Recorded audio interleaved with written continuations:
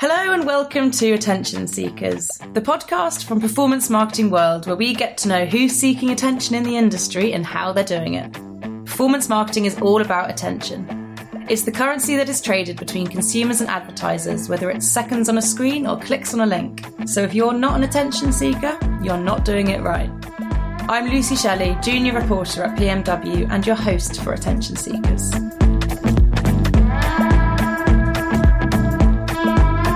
Today I am joined by Sarah Marsh, Head of Marketing at Adimo, an e-commerce agency based in London. But I believe you have offices all over the world? We do, yeah. We're actually headquartered in Glasgow, Scotland. Really? And then we have a US office as well. Oh, do you get to travel to any of these places much? I've not been to the US yet. I'm kind of petitioning for that. Yeah. But I've been to Glasgow quite a bit.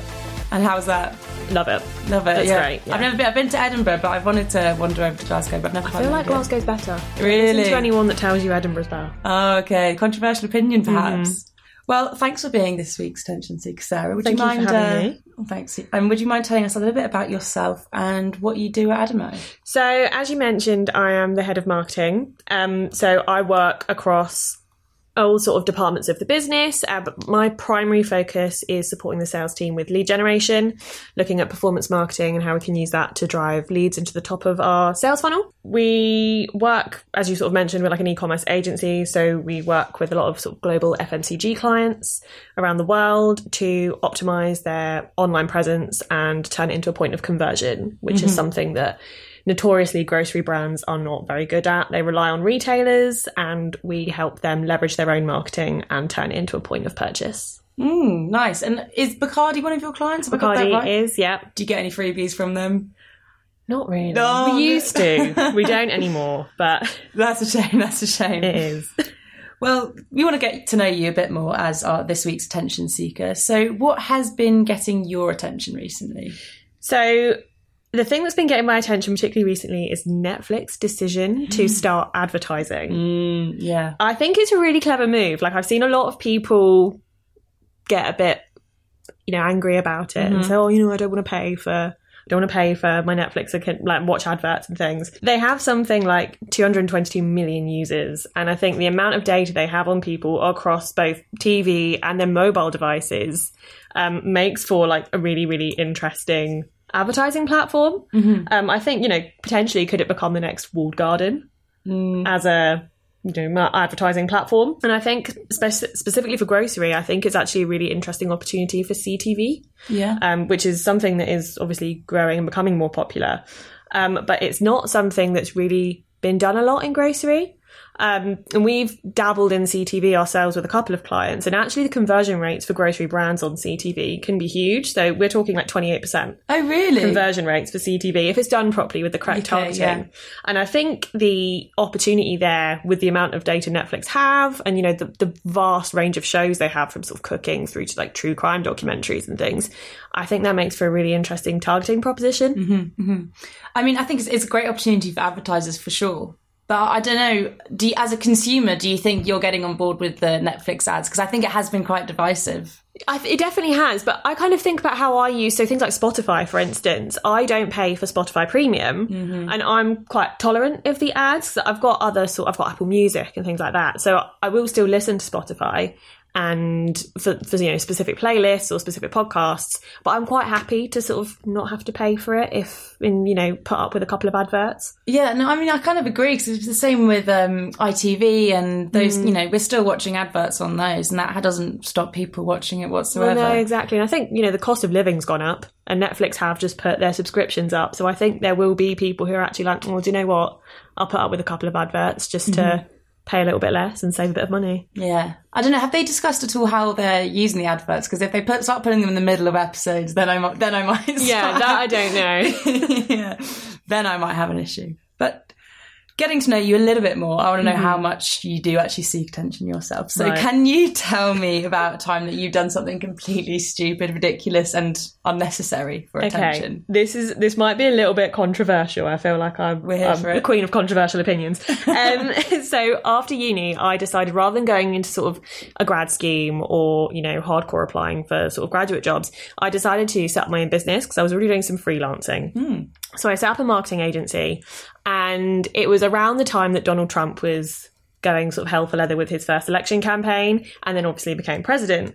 And there was a lot of chat about it at the time, and I decided to try and get a bit more attention for my business. And for me at the time, I decided to write a big blog post for my website about how the sort of Donald Trump election campaign was actually just a genius marketing campaign.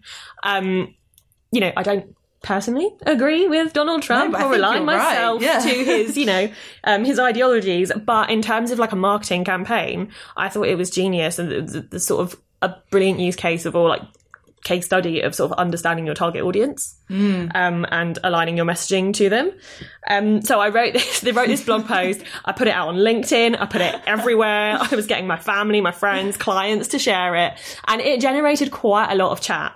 And, you know, quite a lot of sort of like uptick in traffic to my website at the time. So, you know, it wasn't, my mum was like, Sarah, what have you done? Why have you written this? But, you know, I mean, I still use the blog post in my like portfolio and things, because it's, you know, I think it's important, particularly as a woman in the industry, to be a bit controversial, to try and get yourself noticed a bit more. I think particularly women shy away from having perhaps controversial opinions or being outspoken. And I think it's quite important in terms of putting yourself out there and getting that attention. Oh, that's really interesting what you're saying about Donald Trump, though. I mean, you know, depends what your political opinion is, but the marketing campaign worked. It did. A treat, I mean, can't stand him, but his team did well. His team did do well. Can you remember any specifics that you wrote about in your blog post that you thought, yeah, that was a good tactic that he used? Does anything come to mind? I think it was just in terms of like his, I suppose you call it his like manifesto, and the sort of way he rallied people at his political rallies, very much targeted at sort of, you know, blue collar, sort of middle of the country in the sort of South. Like, he properly tapped into their gripes, the things they sort of moan about, and then really played on that in his sort of campaign online and then in person at his rallies. And I think that was genius. It's just a prime example of listening to your audience. Yeah, well, if he's listening to us right now, he's going to get a big ego, isn't he? But we shall see. And what can cookies tell about you that perhaps you'd rather they didn't know? You'd rather that information was kept away from them, but they've somehow found out, perhaps? Okay. I'm a big true crime very good nerd. I love it, like podcasts, documentaries. I mean, God forbid my Netflix advertising targeting it will be. I don't know what it will be, because I watch so many true crime documentaries. So yeah, it probably, like, to the outside world, it probably looks like I know where all the bodies are buried, and I'm a bit obsessed with, you know, crime. Yeah, I mean, that must be kind of an awkward thing that you're kind of absorbing all this information, that when it comes to just casual conversation, it's just always cropping up, and people that don't know you thinking, is this girl okay? I just look like a really dark, twisted person, but I promise I'm not. I just no, it's tripping though, isn't it? It is. You know, I do love a good crime drama, and it's just that kind of, it's that Cluedo, isn't it? I don't know if you've ever seen Chicago Med, and I know it's not true crime, but it's an absolutely awful Netflix show, and I was watching it last night, and it's just so unrealistic and unbelievable, but it's just that following pattern of what's going to happen next that I think quite satisfying, isn't it? Definitely. Within performance marketing, it's all about ratings. We all know that metrics ratings is what it's all about. And so can you tell us something that is overrated and underrated in the industry? Let's start with what you think is overrated. I feel like this one will split opinion, but my overrated thing is NFTs.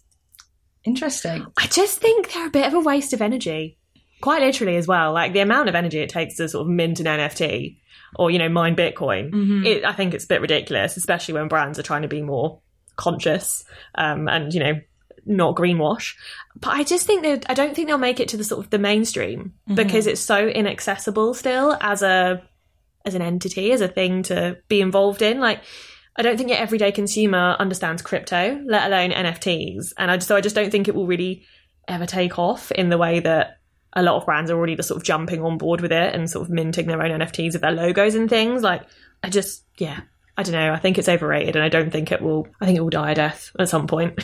Well, yeah, it's interesting. I find it really hard to grasp NFTs because I'm an art person. I love art, so it's just I understand digital art. one of my closest mates is a digital artist. But NFTs, it's just, you're kind of trading something. It's just about owning it, isn't it? It's just about, it's a kind of a vanity thing. So I haven't quite caught on to the idea of what is so great about it, but people I think are just using it as a kind of trading to make a lot of money at the moment. And it's so volatile because the whole thing's based on cryptocurrency as well. So like as that crashes, like, which it is at the minute, I think. Like, I don't know, it just, how long will it actually? It's an interesting one. If you were to create an NFT, do you know what it would look like? Oh God, no, I have no idea. And so, what do you think is underrated in the industry?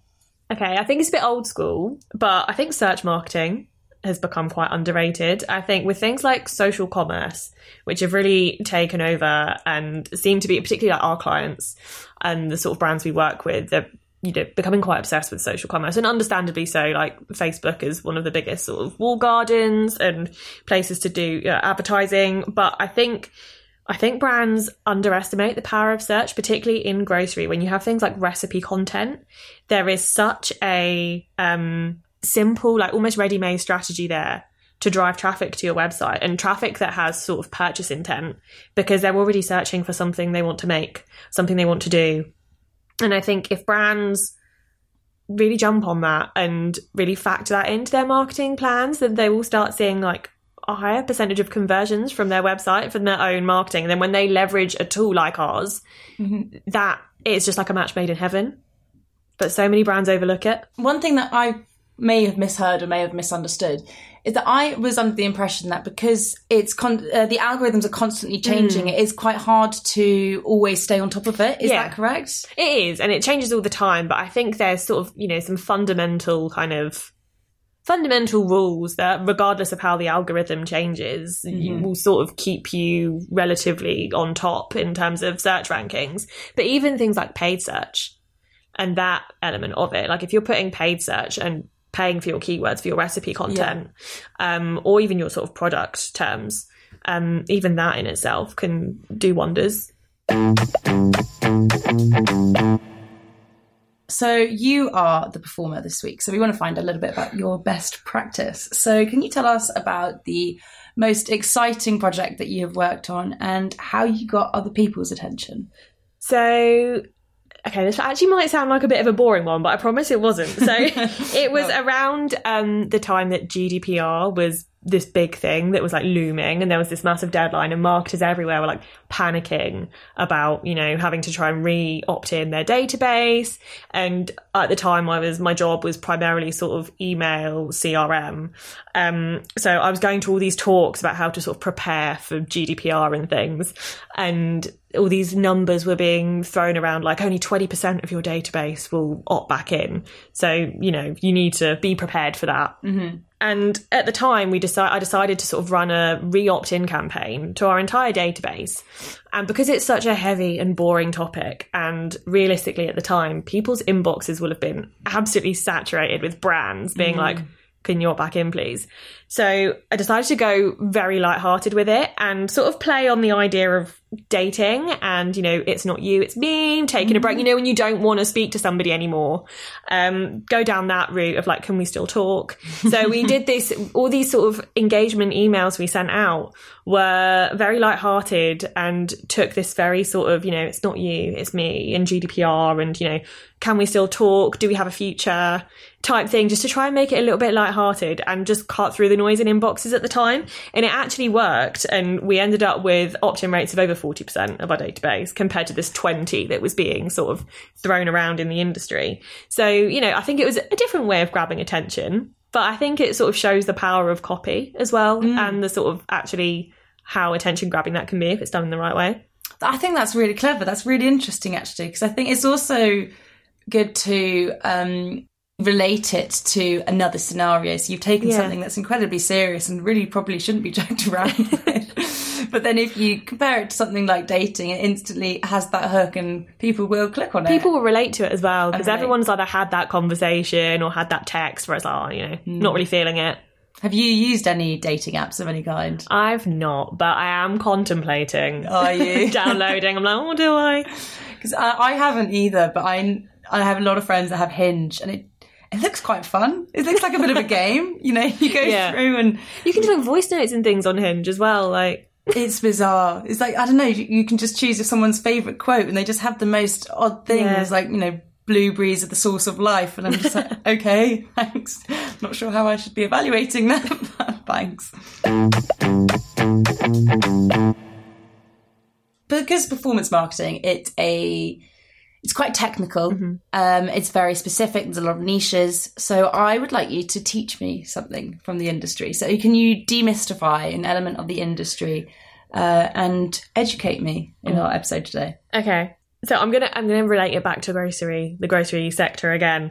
But I think retargeting and the power of that. So I know I mentioned sort of search marketing and the amount of data that you know, a lot of brands sit on that perhaps they don't utilize to the best of sort of to its full potential.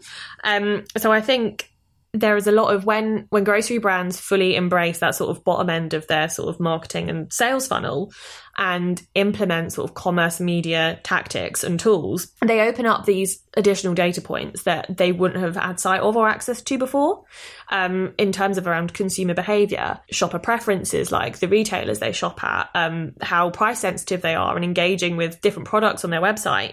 And I think that opens up a huge opportunity for retargeting that grocery brands don't tend to look at too much. And it's the perfect way of building up loyalty because you've got all these people dropping off the sales funnel as they get further down for whatever reason. And other industries do it so well. Like, how many times have you been followed around the internet by an ASOS ad for something you'd put in your basket? Like, there is an opportunity there to do that within grocery, and it's somewhat overlooked. And I think by harnessing the sort of the data that is available to them and these data points that they wouldn't normally look at, because a lot of these brands as well, they're so focused on awareness, marketing, that they don't necessarily look at the sort of the commerce side of things and the metrics available there, which are the real measure, really, because that's sort of, you know, the ROI. And so I think if they did that, then retargeting would, you know, be hugely beneficial and something that they could jump on and leverage more. How different are other industries? You talked about grocery and you've kind of compared it to fashion and retail. Do you think they are treated very widely differently in terms of the different approaches you take, whether it's retargeting, different metrics, or do you think they can kind of be used quite similarly?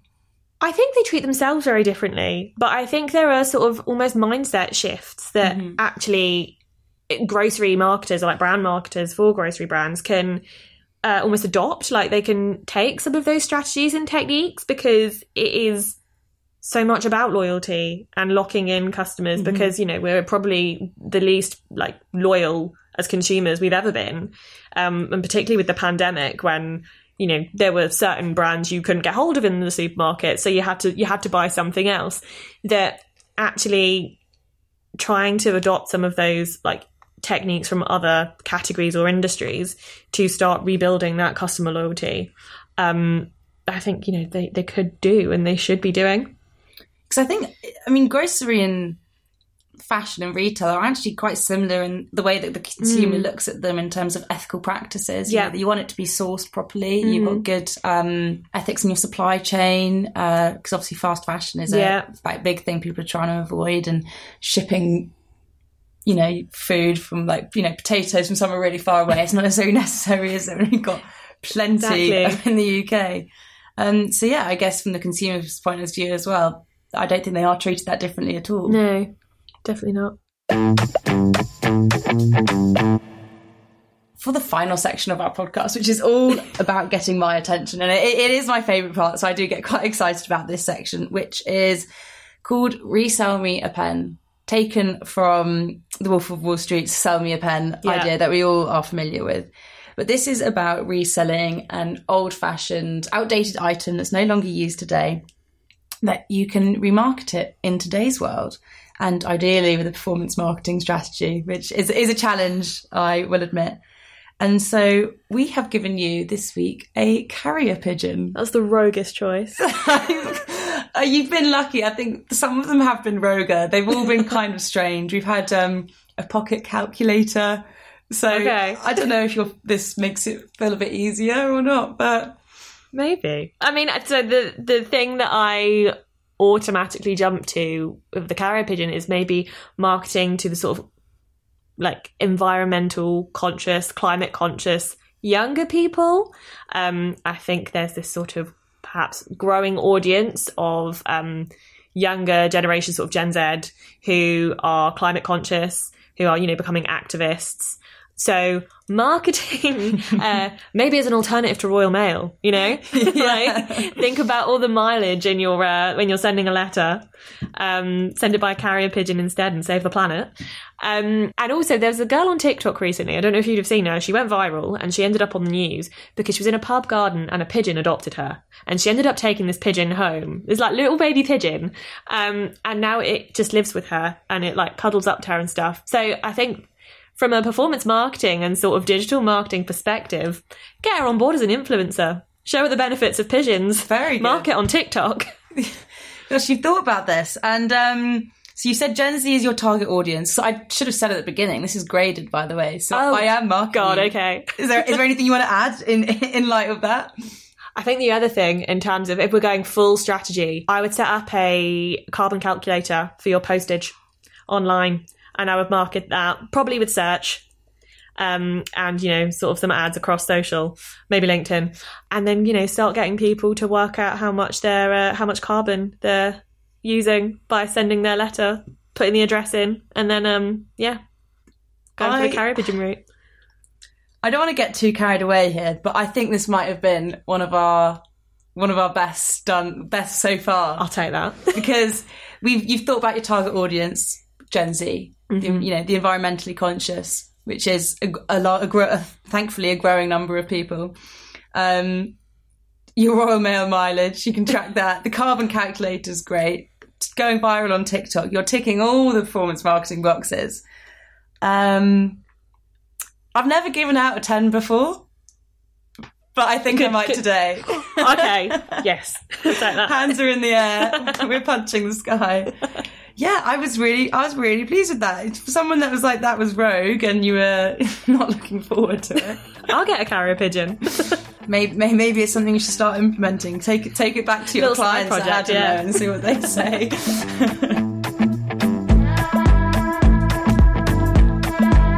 Well, thank you so much, Sarah, for being on our episode today. I hope you have satisfied your attention-seeking desires.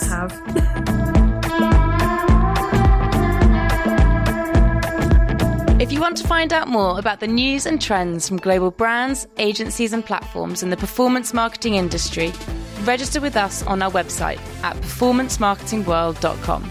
And don't forget to look out on our socials, which are linked on the site and in this episode's description, to send in suggestions for next time's Resell Me a Pen challenge. Thank you all for listening, and I look forward for you to join me next time.